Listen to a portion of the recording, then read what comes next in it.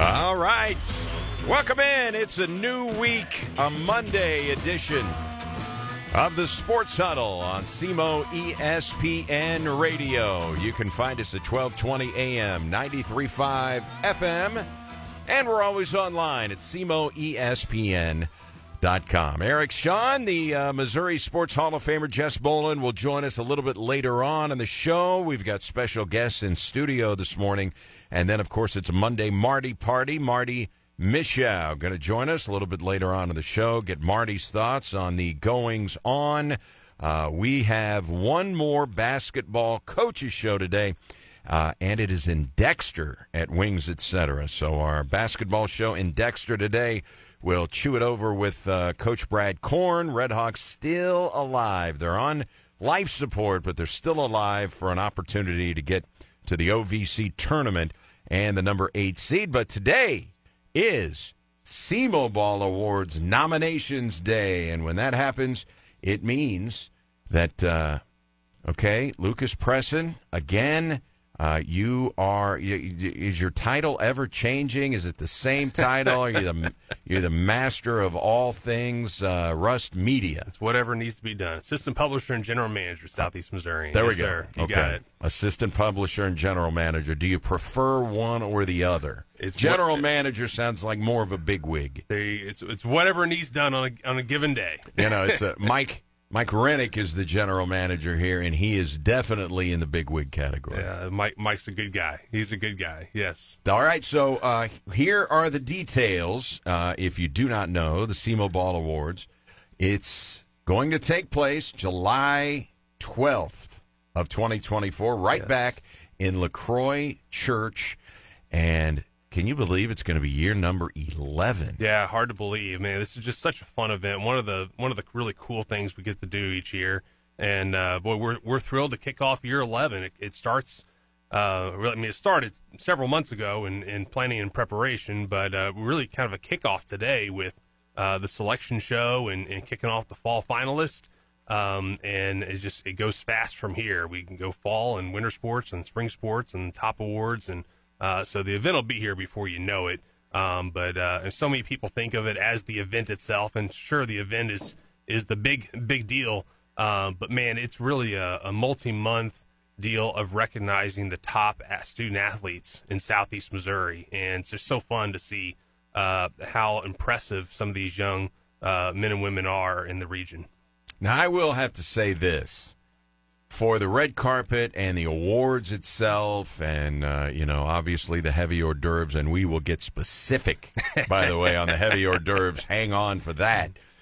One thing I do say, as a member of the male gender, I see all of the ladies coming out in their terrific dresses, and I'm sure they buy dresses specifically for the award ceremony. And then we got a lot of guys, polo shirt, shorts. Guys, we got to pick it up. It's really a range. It's you got some guys that will do the polo shirt thing and khakis. Then there's some guys that do the suits and the bow ties, and there are some. I think we need more. That's all I'm saying. But yeah, there's nothing wrong with elevating the game and as the kids say, the drip, and so I don't know. Does that make me sound old to say that? No, but it makes you sound hip. It makes. I tell you what, I don't know. Maybe I need to elevate the drip this year or something. Maybe we'll see. As fellow members of the male gender, that's right. One thing I can say specifically is that Lucas Presson will never be at SEMOBall Awards without a necktie. That's right. We always have the necktie, always have the suit going on, and so you gotta do it upright. If you're gonna do it, you go all out, right? But we really have the range, but folks really look nice for it, and they make it a big deal. Even the year that we were outdoors, the COVID year, which I think we're all trying to forget, but we did the 1 year outdoors, and at the Rock and Roll Drive-In. We were trying to get back to some semblance of normalcy and get people back together, and so we did it outdoors, and still had the girls show up in dresses that night, and so it's still trying to carry on the idea of dressing up, and so didn't it rain? And at the very end, it rained. Yes, right at the end. Yeah. So now we're back indoors and doing it up right with the red carpet indoors and the lights and the sound. And, there's always a big opening act. We've had live dance to kick off the show. We've had a Jimi Hendrix style of the national anthem. We've had big video. Each year there's some sort of epic opening to the show. We really try to make this kind of an SB style, NFL honors style award show for high school athletes. And it really is a show unlike anything else. This is not going to your high school cafetorium and getting a plaque, and nothing wrong with that. But we really try to make this something special that you will always remember. Like, I was a SEMO Ball Awards finalist. That's a pretty cool thing, and what does that mean? Well, it means that you were one of the top 200 student athletes in Southeast Missouri, either for your sport, which is either your top five athletes or top 10 athletes in a category, or you were in one of the top award categories. So maybe it was for sportsmanship or comeback player of the year, or male or female athlete of the year, the top 2 awards in the night, or the scholar athlete of the year. And we can talk more about those and what all those different awards mean. But yeah, these are the top 200 student athletes in Southeast Missouri. Not that there aren't some other athletes that are exceptional, because there are, and probably some of those athletes that will go on to play beyond college. But we really try to look at this as who are the best of the best in Southeast Missouri, from small school to big school, across 56 high schools in Southeast Missouri, basically looking from Perryville down to the Boot Heel line over to Van Buren and everywhere in between. And so it really is a really neat thing that kind of brings all of Southeast Missouri together. So what's interesting is in broadcasting college sports, whatever game I'm going to do, I make sure that I have either printed out or looked at or have at my disposal bios for every athlete that potentially could compete in the game that we're broadcasting. And several athletes over the years, I've got their bios. If they're from Southeast Missouri, like Alexi Rubel playing at UT Martin, or someone playing at SEMO who is from Southeast Missouri, one thing that I've seen multiple times in bios: SEMO Ball Award winner, SEMO Ball finalists. They stick it right in their college bios. That's neat. I'm glad you said that. We've heard that before of folks that will include that in their bio. Same thing with being all state or all region. It's become one of those things that folks look as a pinnacle in their career. As you're building your resume as a high school athlete and then going on, this is kind of one of those things that, hey, I achieved this. And you it's a measuring stick of knowing that you were one of the best of the best. Whether you're getting measured by regional coaches like an all-state or all-region, or you're getting measured by area media members that cover the sports, is another measuring stick of who are the best of the best in the region. And so that's neat to hear that the athletes consider that a point of a distinction in their careers. Lucas Presson is the general manager of Russ Media. He is in studio. We're talking about the 11th annual SEMO Ball Awards, LaCroix Church, July 12th. And as far as the awards ceremony goes, you have an opportunity to get there a little bit early. The red carpet, for anybody that has not been there, they understand the term red carpet if they've watched the Grammys, if they have watched the Academy Awards. But there is a full-fledged red carpet for these athletes and their families at the SEMO Ball Awards. Yeah, so it's a red carpet. There's a red carpet, actually, that folks will walk down, the athletes, their families. They can get photos on it. We do a red carpet radio show, so SEMO ESPN is there. Usually Rusty's on hand hosting the red carpet pre-radio show where we'll interview some athletes and some folks that are involved, usually the Lifetime Achievement Award recipient we'll talk to, and we'll broadcast that live on the radio, but also at the venue itself. We'll have the heavy hors d'oeuvres that's going on. We've added some things last year. Last year we had a DJ in the lobby that was pumping music. We had a photo booth going on. So, there's a lot of just pre-event activities. Jamie Phillips is in here, and she was pumping up the photo booth. Oh yeah, a little before you got here. It's fun. It is a fun thing. I mean, you stand on it. You kind of have if you've been to events in the last couple of years, you've seen the things that kind of circle around you, and so it's a neat experience. And so I mean even just before the show itself, the pre-experience is an experience in of itself. And then you have the athletes that are socializing. You know, a lot of these athletes, they've competed against each other. They kind of know each other, but they kind of become almost teammates in a sense for the night. They're colleagues, and so there's a little bit of socialization among different athletes that are from competing schools. Some that are from the same schools, but they're getting to socialize and talk to each other. And so it's just a fun night. And then you go on and we have the show, and it's full-on show. Now, there's a lot of awards, but it flies by. It's so much. There's video-based. We go through the finalists that's video-based, and then you come up and we announce, and our MCs for the night will pull out a card just like you would see on the Academy Awards. They pull out a card, and they say, and the winner is... Then they read the name. The winner comes up on stage. They read about the winner. They get their award. Then they walk them back off stage, and we go to the next. And it flies by. And of course, we have the keynote speaker that goes with the event as well. And so it's a fun night. It flies by. There's a lot that goes into it, but it's a lot of impact in a short period of time. All right, if you'd like to see Lucas's snazzy plaid shirt, and he's got the tan vest on today, if you've never seen him without a suit and tie, we are broadcasting this show live on the SEMO Facebook Live page. All right, got to check with Jamie Phillips, and she says that is correct. The evolution of the SEMO Awards, 2014, Year 1, Show Me Center. Yeah. After that, for several years, Bedell Auditorium, River Campus, and what year is this for LaCroix Church hosting the SEMO Awards? This is year 3. Okay. At LaCroix. And so we've certainly had some different iterations of kind of what the show looked like. But you know, we love kind of where we are right now and the flow of the event, the theater style that the LaCroix venue works with. And so that has worked really well. Of course, the lights and the sound are incredible.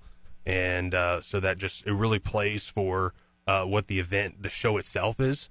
And for the number of people, it holds close to 1,000, I believe. And we're usually between 800 and 1,000 people at the event. And so the venue has just been great. For what the event is. All right, the important questions, and by the way, Clay Herrell is going to join us. He's got all of the nominees. We'll debut those coming up. Clay Herrell, who partners with Rusty Hendricks, Saturdays at 9 here on SEMO ESPN for the SEMO Scramble. The big question is we need more details about the heavy hors d'oeuvres, which will be served at the award show. Well, I can tell you it will be incredible. We always have great food each year. I agree. You know what I call heavy hors d'oeuvres, I think most of us in Southeast Missouri call dinner. So there's a lot of folks that come, and it's frankly it's enough for a meal for the night. If you walk out of the awards hungry, it's your fault. It's your fault. Yeah. There's plenty of food for the night. But then there's other folks that they may be from elsewhere, not from the Cape Jackson area, and they don't get to Cape quite as often. So maybe they come to Cape and they do dinner beforehand, and then they come to the SEMO Awards and they're looking for something just a little lighter, but they want to make just a whole day of it. There's some that do that as well, and so but there's plenty of food, plenty of beverages to drink, and so we always have a great lineup of food for the night and desserts and so forth, and so it's a really fun deal and great food, great experience, and just a really fun deal. So it gets underway at 7 o'clock, July 12th, and the red carpet and the aforementioned heavy hors d'oeuvres, 5:30. If people want to get tickets, and there are VIP opportunities available, which is a little bit of a step above. Give us some details. Yeah, so you can go to semoball.com/awards, and there'll be information there about tickets and how to purchase tickets. We typically have invitations that will go out to the athletes as well, with information on how they can get a discounted ticket for family members. Now, all the athletes can reserve a free ticket. So every athlete that's a finalist, they can reserve a free ticket to the event. And then they'll also have the opportunity to purchase up to 2 discounted tickets. And then, of course, beyond that, you can purchase as many tickets as you want, as long as tickets are available.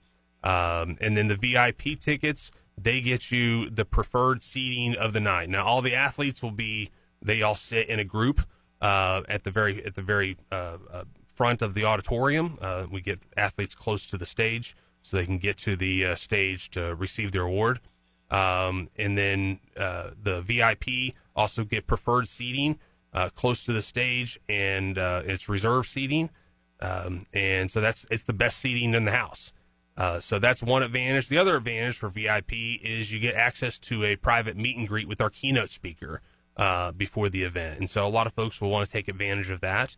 And you get a cool media VIP credential with an awesome lanyard. Yeah, so you get a commemorative lanyard with it.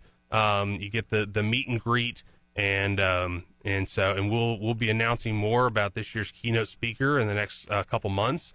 But we've had some amazing keynote speakers over the year. Yes, yeah. So starting with Kyle Maynard, a congenital quadruple amputee who's climbed mountains, to Jenny Finch, Olympic gold medalist softball player, Lisa Leslie, WNBA superstar, Mark Schlereth, NFL broadcaster, former NFL player, former Cardinals broadcaster Rick Horton, has been a speaker, World Series MVP, David Eckstein has been one of our speakers. Last year, we had Kansas City Chiefs mascot, which people kind of think, why did you bring a mascot in? Dan Mears. I may have had more compliments on Dan Mears than any of the speakers we've ever had. Dan Mears had an incredible story, and maybe one of our best. We've had some great speakers, but Dan Mears was amazing, just an incredible speaker with great impact. And so just some of our speakers that we've had over the years. And keep in mind, Dan Mears has as many Super Bowl championships as Patrick Mahomes does. That's right. I just need to throw that out there. Right? That's right. Yeah. So, we look for speakers, obviously, that have some level of recognition that people might know, but we really look for, the event is about recognizing the athletes. The speaker's the opportunity to inspire, to leave some level of impact. And so we look for speakers that will have a story to tell, that have some message of inspiration, and so that's kind of a guiding principle for us as we're looking at different speakers. And so we're working through that for this year. But yeah, I mean, it's amazing some of the speakers that we've had and the messages they've been able to share, and always a memorable part of the night. So VIP gets access to be able to meet with the speaker beforehand, and get a photo with the speaker as well. And so that's all part autograph. I see. We still have a David Eckstein SEMO Ball glossy photo here that he signed. We've got it right here in our studio. So. Yeah, I mean, you think about some of the speakers. I mean, Eckstein, he brought his World Series ring, and I mean, he was letting people try on his World Series ring. I mean, it's amazing some of the stuff that speakers have done in the past. They've just been not only good speakers, but they've been gracious people and just really good to work with, and kind. And so that's been a blessing over the years as well. So we're excited about that. That's going to be part of this year as well. And so a lot of good stuff. I think people are going to enjoy it. It is certainly a memorable experience, not only for the athletes, for the parents. I had a parent come up to me one year, and they said, I have been here, I think this might have been like year 9, and it said, I have been to every single SEMO Ball Awards that you all have done. I've had a son or daughter that's been a finalist all the way through.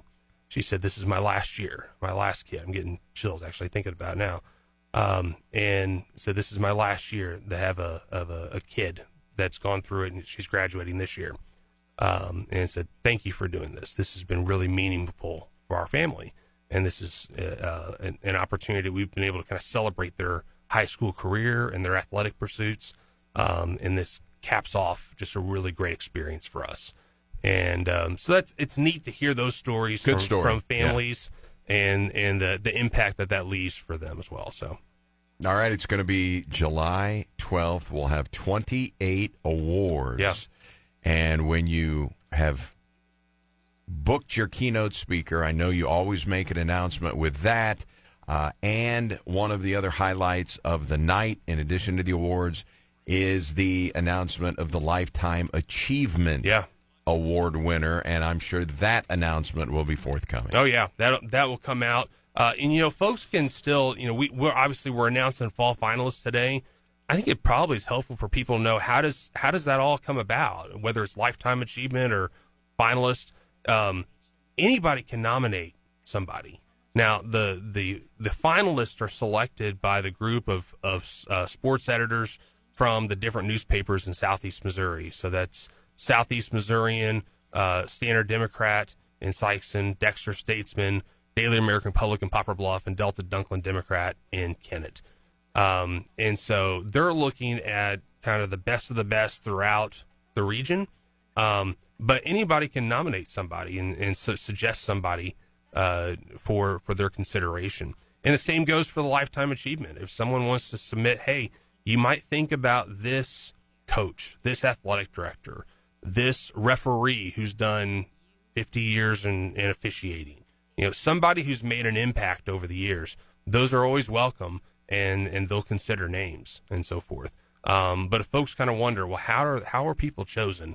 That's how they're chosen. The sports committee will look at it, and again, anybody can submit names. Now, scholar athlete is handled a little bit differently. Each school has the opportunity to put forth their top male and female scholar athlete of the year, and those two individuals are automatically considered finalists. And so that's how the scholar athlete is considered. But yeah, we really try to look from a regional perspective over who's the best of the best, and then the sports panel will take a consideration of looking at everybody as well. But yeah, Lifetime Achievement Award recipient. Man, we've had some good ones over the years. I always think back to Terry Kitchen. Yeah. Man, what a speech that was, and that one is online right now. If folks want to go back and look at that one, you can see it at semissourian.com/kitchen.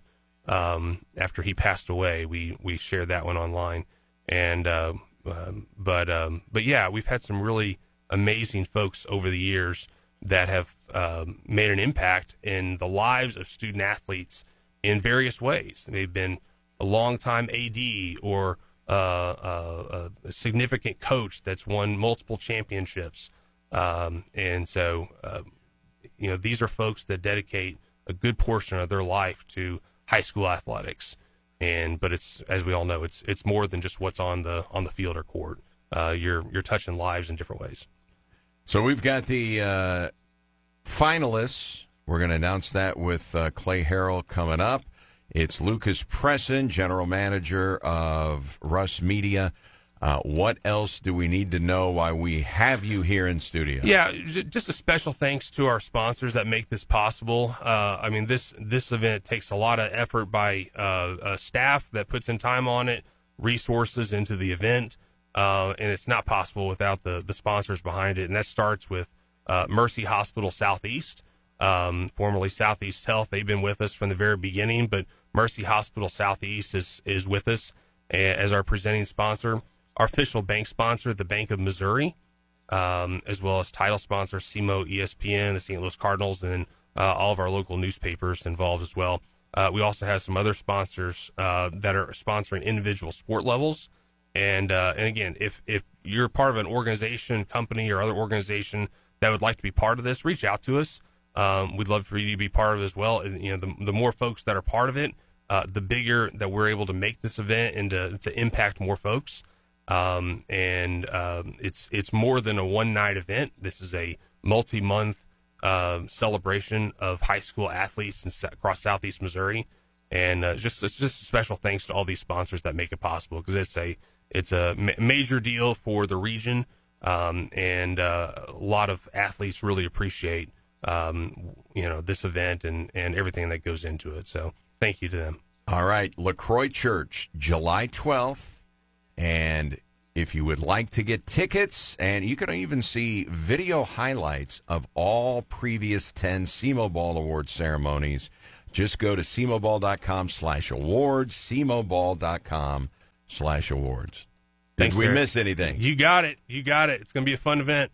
All right, Lucas Presson, General Manager, Russ Communications. Thank you so much, Lucas. Thanks, Eric. Appreciate it. All right, that is Lucas Presson. Again, if you want tickets or just more information, semoball.com/awards. And we've got the fall finalists coming up right now. Clay Herrell from semoball.com will slide in here. You may have to adjust that microphone. You're a little taller than Lucas Presson. How tall are you, Clay? 6'2", 6'3". It just kind of depends on the day, I think. You're taller than 6'3". I mean, maybe, but I don't like. You ever see those videos where people go up to people and they ask them their height, and they're like, "Oh, I'm like 6'1", and they're like 5'10". I don't ever want I don't want people to be like, "Oh, he's lying about his height." So I'm probably closer to 6'4", but just in case anybody ever runs up to me with a tape measure, I'm like 6'2", 6'3". All right, now you co-host the SEMO Scramble 9 a.m. on Saturdays with Rusty Hendricks. He is not 6 feet 4 inches tall. No, he's probably more. I'll give him 5'8", 5'9". Be generous. All right, he'll be texting in to tell us that he's 5'11" any minute right now. Okay, so we've got the finalists here, and let's get them out there so everybody can know just exactly where we sit.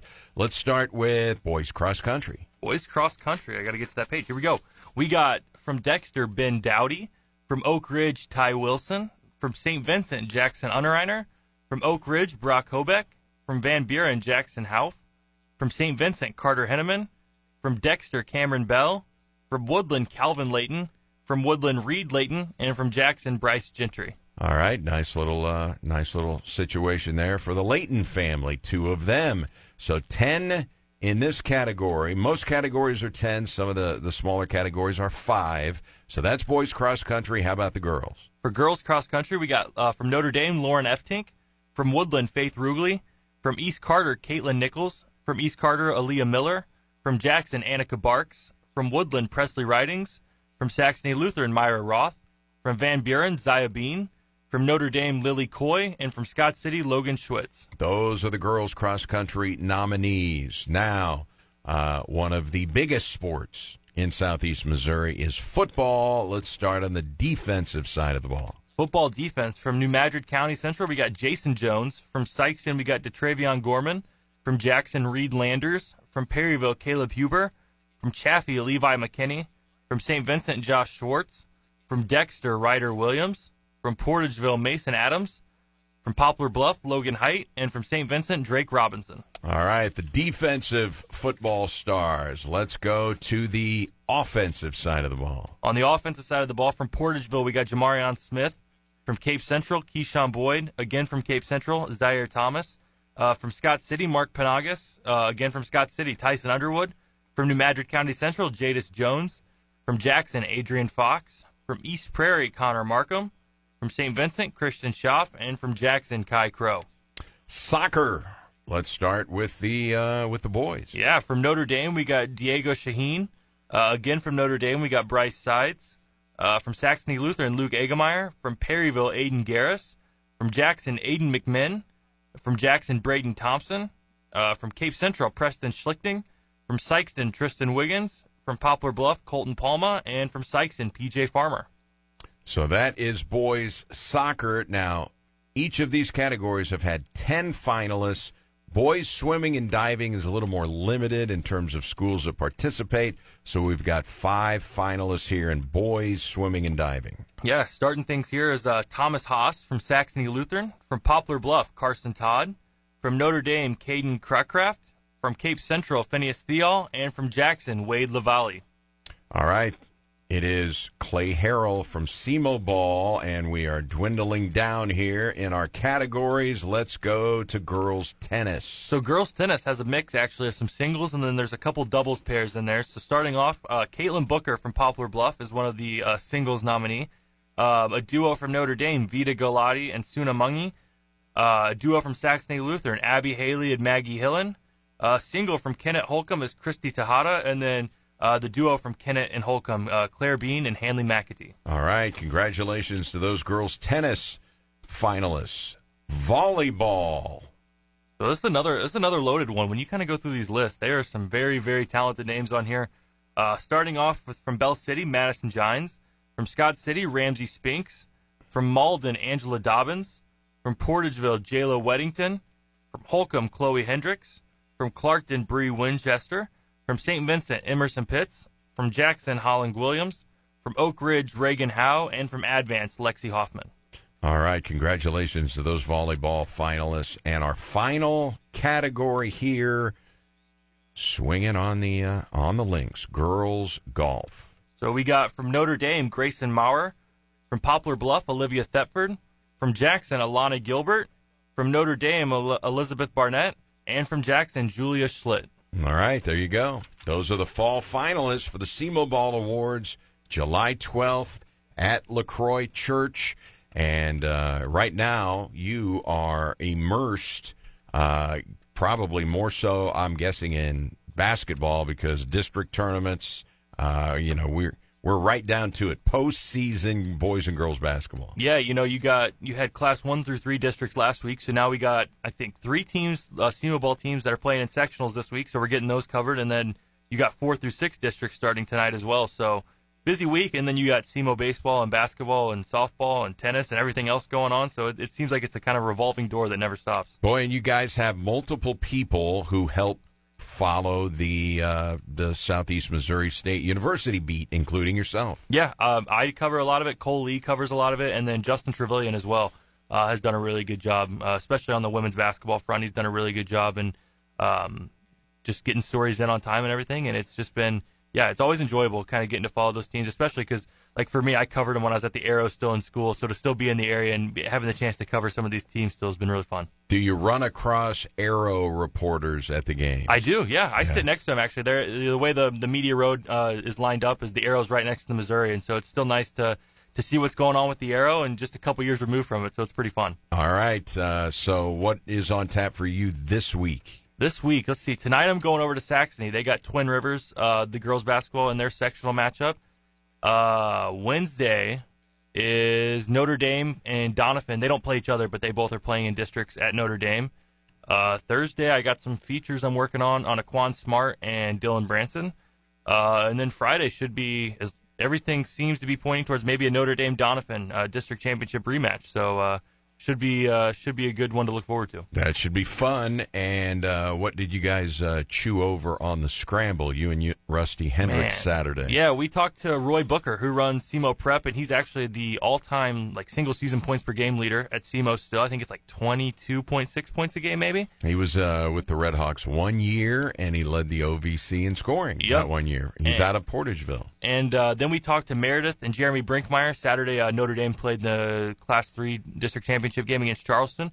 So we talked to them, and then we just talked a lot about, like you said, the district championships and the district games that had happened, and then a little bit of Red Hawks, a little bit of Cardinals, and a little bit of Blues. All right.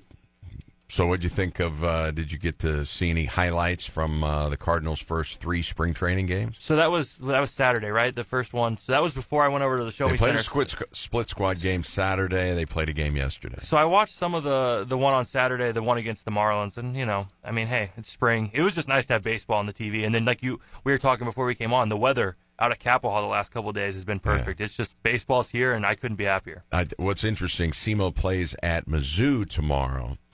In Columbia, it is supposed to be 81 degrees tomorrow.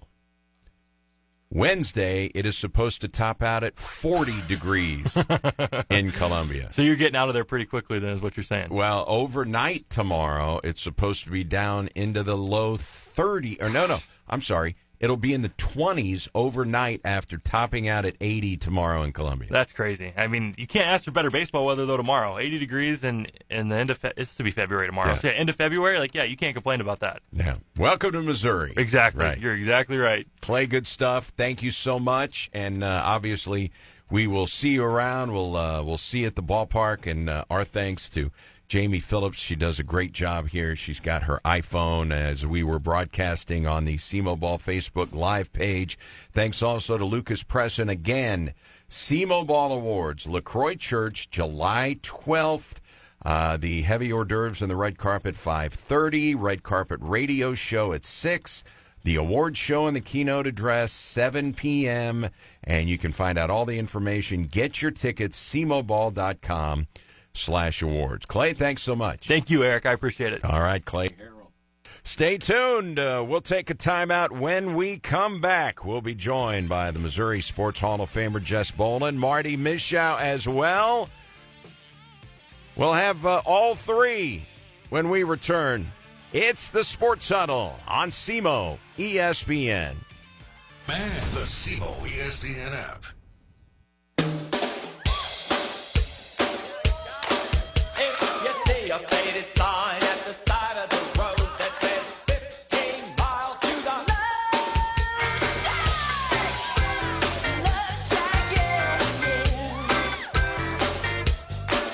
left. Welcome back. It's the Sports Huddle on SEMO ESPN. 1220 a.m., 93.5 FM, and online at SEMOESPN.com. Don't forget, we've got the final basketball coaches show of the season. Coach Brad Korn will join us, and we will be in the newest Wings Etc. location. We'll be in Dexter today at 12 noon. So we will talk it over with Coach Brad Korn coming up at 12 noon. We go to the EBOMD Huddle Hotline, where both the Missouri Sports Hall of Famer Jess Boland and the Love Shack Marty Mischow are joining us. And guys, how was your weekend? Go ahead, Jeff. Go ahead, Marty. You get the music and everything, so you might as well be the top dog. I'll sit and wait.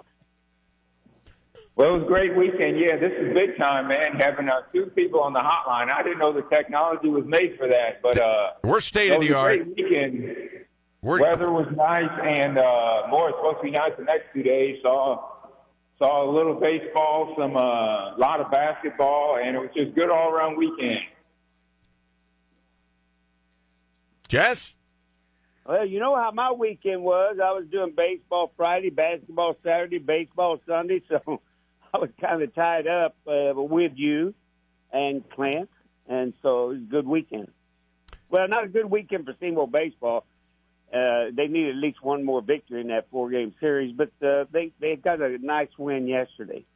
And they will be at Mizzou tomorrow. They've moved the start time of that game from 3 o'clock to 5 o'clock because they're expecting a high temperature tomorrow in Columbia of 81 degrees. Jess, if this does not sum up Missouri weather, the high in Columbia tomorrow, 81. The overnight low tomorrow, 22 degrees. What is going on in Columbia? Well, you're getting warm weather that you shouldn't be getting that warm. That's what it boils down to. Maybe if you got days in the low 50s would be more like it. I don't know why you are getting that warm but normal weather around here is certainly not mid-70s or near 80. So it's supposed to be 81 tomorrow in Columbia, and then Wednesday, 40 degrees, the high temperature. So that'll be crazy. I wonder how cold it'll be after the game when we're walking out of Taylor Stadium. Hey, I wanted to I don't know if either of you guys saw this story, but I have to bring this story up. Okay, Grand Canyon University, guys. SEMO opened their men's basketball season at Grand Canyon. They've got a terrific basketball program. Their facilities are phenomenal. They've got a really good baseball program as well. Yesterday, they were playing Nebraska, okay? And Grand Canyon was trailing 8-4 in the baseball game. Guy at the plate hits a game-tying grand slam for Grand Canyon. And as he's jogging to first base, he's watching the ball. He gets about three-quarters of the way there, and he does a bat flip and circles the bases. And when he gets to home plate, the umpire throws him out of the game because of the bat flip. The man's name is Rogers. The name of the umpire, his name is Jason Rogers. And apparently back in 2010, he got all bent out of shape and refused to dust off home plate so the pitcher could not see the actual home plate.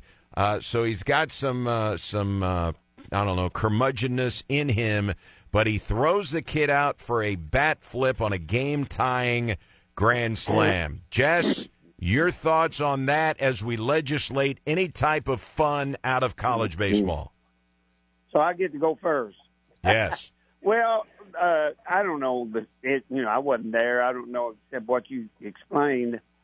If you start throwing people out for the bat flip, well, then, boy, Major League Baseball is in trouble if you go down the line with it because everybody wants their signature bat flip. And, I'm one of those old school guys, but I guess I'm a new school thinker because I don't mind an athlete feeling good about what he did, and evidently that grand slam. Did that end the game? No, it was a game tie. They would end up losing 10-8, but what it did was it tied the game at 8 when he hit the grand slam. Well, no, I think he's wrong by kicking him out. I'll put it that way. There's a rule in the rule book, that you can kick anybody out if they're making a travesty of the game. Now, I guess that's where his ruling comes in there. He's got a right to kick people out if they're hurting the game of baseball, and I don't see where that really hurt the game that much, and I'm sure it's an unpopular decision with most people. And you can find the video. It's all over Twitter. I think if you just go to Google and just type in Grand Canyon bat flip ejection, you'll get to see the video. He jogs down toward first base, three-quarters of the way there, bat flips, does a normal circling of the bases, and when he gets home, he gets thrown out. Marty, what kind of a Grinch throws a kid out of a game when he hits a game-tying grand slam? This is Division I baseball. Bat flip, you are gone. I agree with Jess and what you guys said. Maybe high school, probably you don't want to see that happening. But as long as he wasn't like the monster league, like showing up the other team, like pointing at their dugout. No, but if he's he did in not. Celebration with, in the moment, I don't have cause. But at least they counted the home run. Remember, Eric, several years ago, they changed that rule in football. I don't know if they do in the NFL. I think so in college football. If you're celebrating on the way to a touchdown, they flag you. They don't count the touchdown. Right.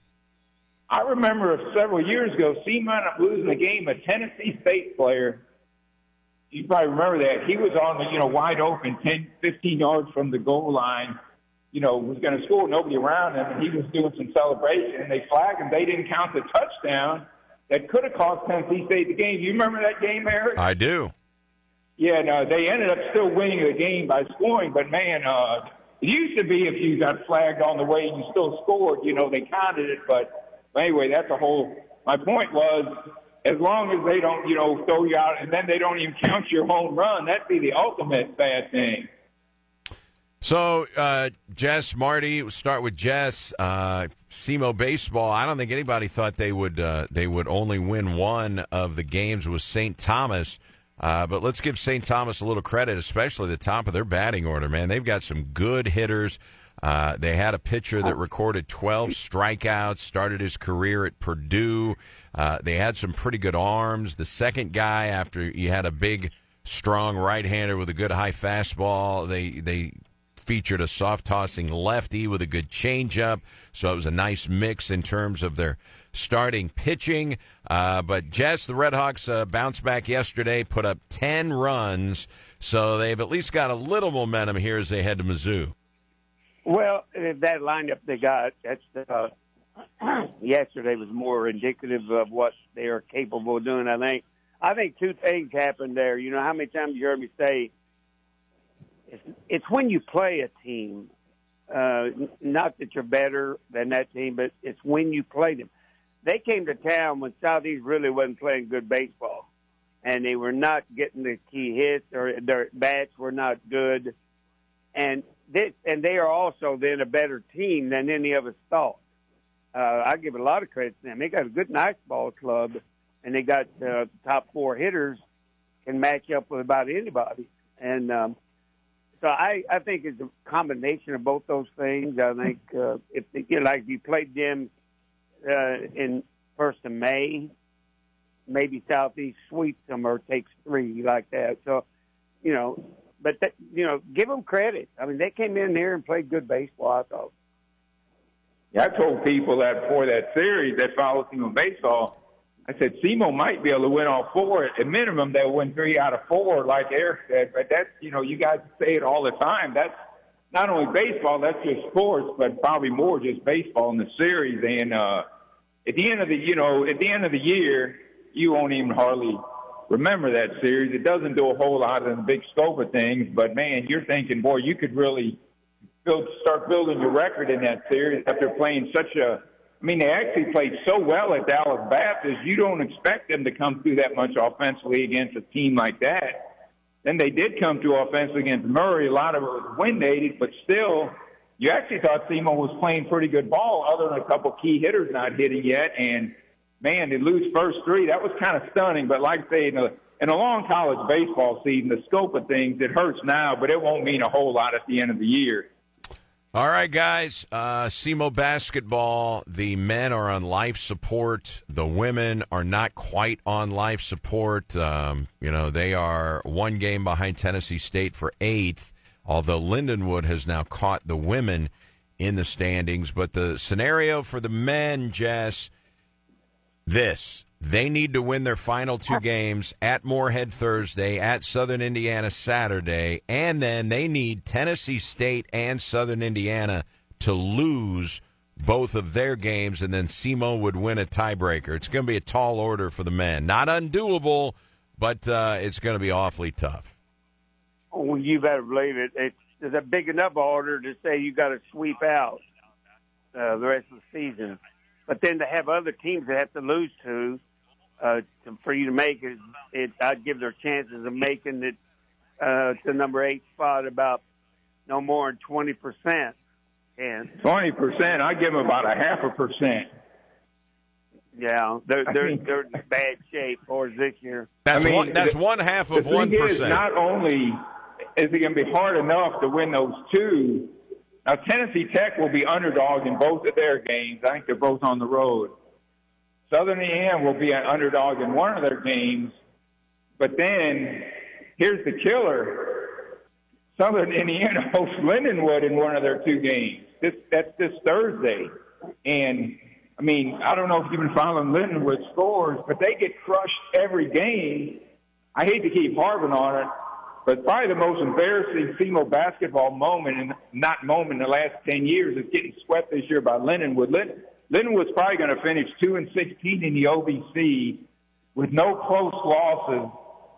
And who'd they beat in those 2 games? That's still, I can't hardly put my mind around that. Is Kyle Gerdeman, obviously we like Gerdeman. He was a former assistant here. He's a SEMO graduate. You think he's in trouble at Lindenwood? Yeah, Ronnie Dean, our buddy, he told me he's been on kind of a month-to-month contract. I think they barely brought him back last year. They slid into the tournament, on the last day. I like Kyle a lot, but their program really wasn't very good in D2 before they made the move to D1 under him, and if they're serious about trying to do anything good, I don't know how you could bring a coach back. It'd be stunning. I hope he comes back because I like the guy, and he's young enough. He'll land on his feet, but, man, I don't know how you could bring a coach back after that kind of season. It's not they've been doing good. At least Coach Korn, people ask me all the time, you think Coach Korn is safe?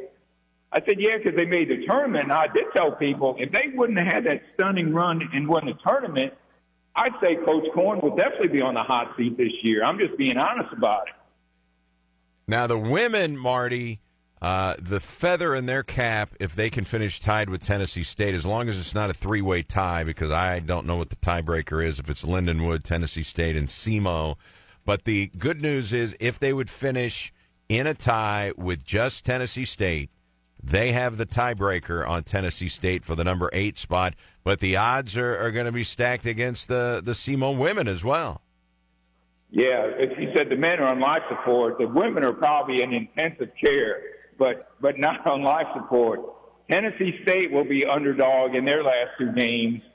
Minden would be underdog because they do the same run SEMO does. Now they play Southern Indiana and Moorhead, so they'll be the underdog. But SEMO's going to be the underdog too.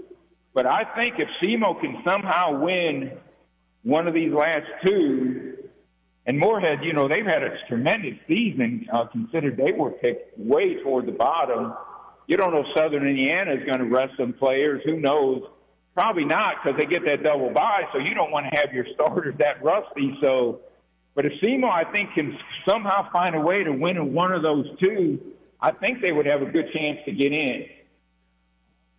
All right, so you've got the basketball Thursday doubleheader Moorhead, and then Saturday afternoon they will be playing at Southern Indiana. The baseball team will be hosting the Toledo Rockets in a 4-game series, just like they did this past weekend.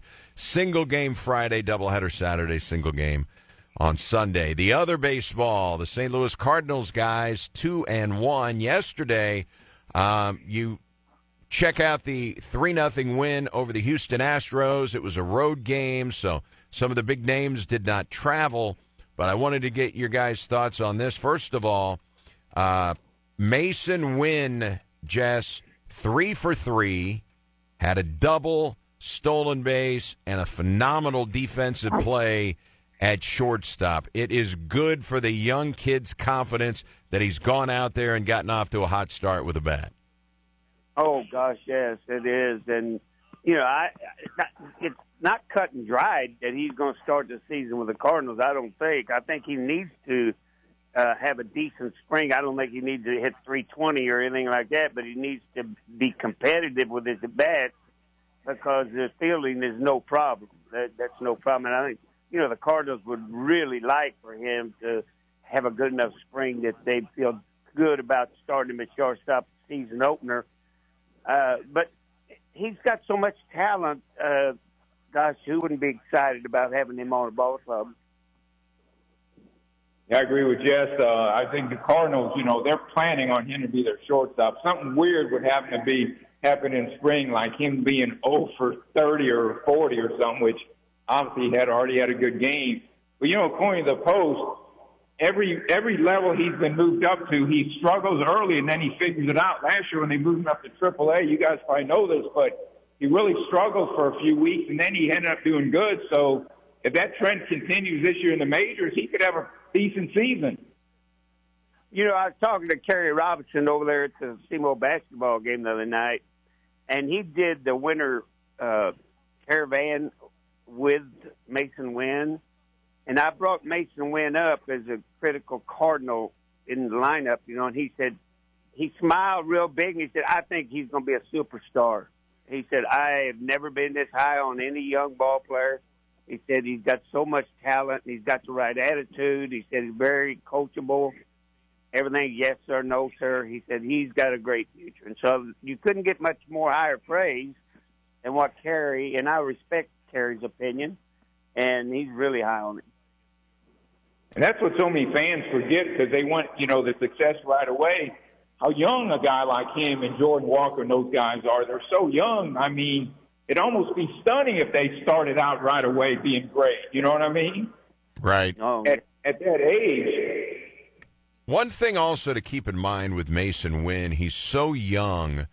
You mentioned every time he moves up, Marty, that he struggles and then figures it out. At every level, he's been the youngest human on the roster because he's so young. So every time he's the youngest player, and then it takes him just a little while to figure things out. And at least to this point, he's always figured it out. Yeah, and like you say, Jess, with that kind of talent. And I've heard you guys talk about it before. You know, when they drafted him as possible pitcher, possible infield, because he was one of the highest-rated pitchers coming out of that draft, you know, as far as. So I know Jess has mentioned it. In the next few years, if he just never hits in the majors, he'd be young enough where he could turn out being an exceptional pitcher. So the Cardinals, go ahead, Marty. Cardinals draft, I heard them talking about their draft. They draft for arm strength. In other words, the kid's playing third. They want, if he's got the arm strength of a Mason Wynn playing shortstop or something, they may draft him as that position, knowing full well before they ever sign him that there's two chances for him to make it as a shortstop or a pitcher. And I'm sure you're right, Marty. They would put him on the mound without a problem at all if he fails as a hitter. So the pitching highlights in the game yesterday, guys. Tink Hence went 2 innings. He allowed 1 hit, 4 strikeouts in his 2 innings, and he was bringing gas. Now, he walked 3, but he only gave up 1 hit and did not allow an earned run. People are very high on Tink Hence. That's a nice way for him to start his spring. Go ahead, Marty. Oh, go ahead, Jess.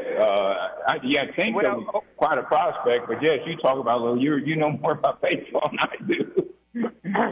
Well, I don't think the Cardinals are planning on him this year, but I think he could get as high as AAA. I don't know where he's starting out, probably AA, because he was in A-ball last year, wasn't he? So each level you go up, they want you to at least be a real competitive. I've seen guys move up to AAA, and they weren't really that good in AA. But with his arm, he's going to move up pretty quick, I think, and the Cards are really high on him. But I don't think you'll see him in the major leagues this year. So Drew Rahm pitched 2 hitless innings to start the game. Then they brought in prospect Gordon Graceffo. He threw 2 innings, 1 hit, did not give up a run. He struck out 1. And it's not like the Astros guys had their B lineup in there. Altuve, Bregman, Tucker, Abreu, Diaz. All of those guys were in the lineup yesterday. So Gordon Graceffo got to face, and I realize it's early in spring training, but you got to think that would give him a lot of confidence to face those major leaguers and pitch 2 scoreless innings. Go ahead, Jess. Go ahead, Marty. You need to say something. No, you go ahead. Well, anyway, those pitchers, you can take it with a grain of salt, really, what they do. They early, I think. Altuve and people like that may be working on other things. Maybe they only bat once in the game and they're out. But I do think that Rahm is a possibility to stick with the Cardinals.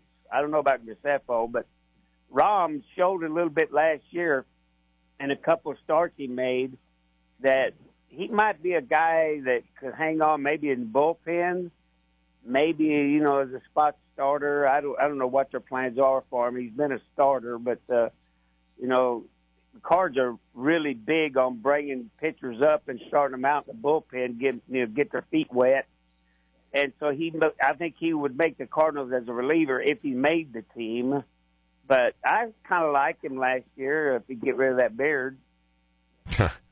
So the news in Major League Baseball over the weekend, obviously we're paying attention to what the Cardinals are doing, but one of the Boris 4, and those 4 are Jordan Montgomery, Blake Snell, Matt Chapman, and Cody Bellinger.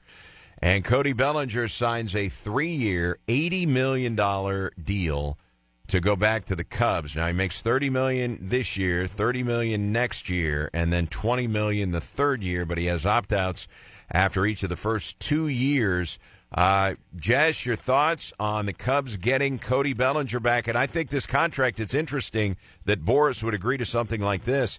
It gives him security should he have a down year or should he get hurt, because he's guaranteed for 3 years unless he opts out.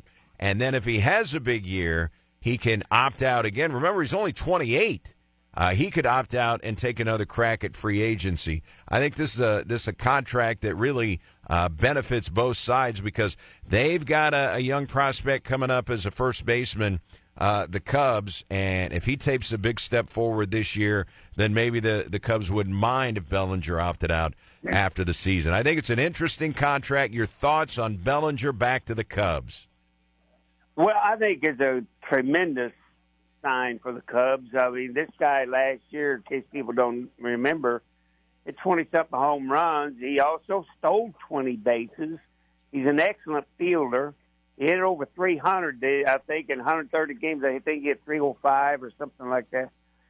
It's nothing but a plus for the Cubs, and I think it makes the Cubs from being a contender to being maybe the favorites in the Central Division. I really like their lineup. I think Dansby back second, and then him coming in. They got Ian Happ figured as the third. I don't know about that. But Bellinger's cleanup batter. Anytime you sign a cleanup batter, that's a Gold Glove type fielder. And also he scored 90-something runs, drove in 90-something runs. That's nothing but a plus. Yeah, also I read too, because Bellinger obviously was hoping to get, one of those longer-term deals, and it didn't come through. Now, I read this morning that some people are speculating that since nobody's offered these guys any long-term, that maybe some of Boris's other guys might have to settle for the same summer kind of deal, a shorter term, but with opt-out. So after a great year, you can, try to hit it again, but maybe none of these guys will get those long-term deals that Boris usually gets. Right now, the name that is circulating around Blake Snell more than any other is, at the moment, is the Angels. So after losing Ohtani, apparently they're very interested in Blake Snell. We'll see if that comes to fruition. We'll continue to follow it. We are out of time here. What else, Marty? Well, I know you got to get the Dexter, so we better cut it off, right, Jess? Yeah, absolutely. Yeah, you don't have a lot of time to spare, Eric. All right, Marty. We will we'll see you this weekend at the ballpark. I'm guessing you'll probably show up for that Red Hawk Toledo Rockets series.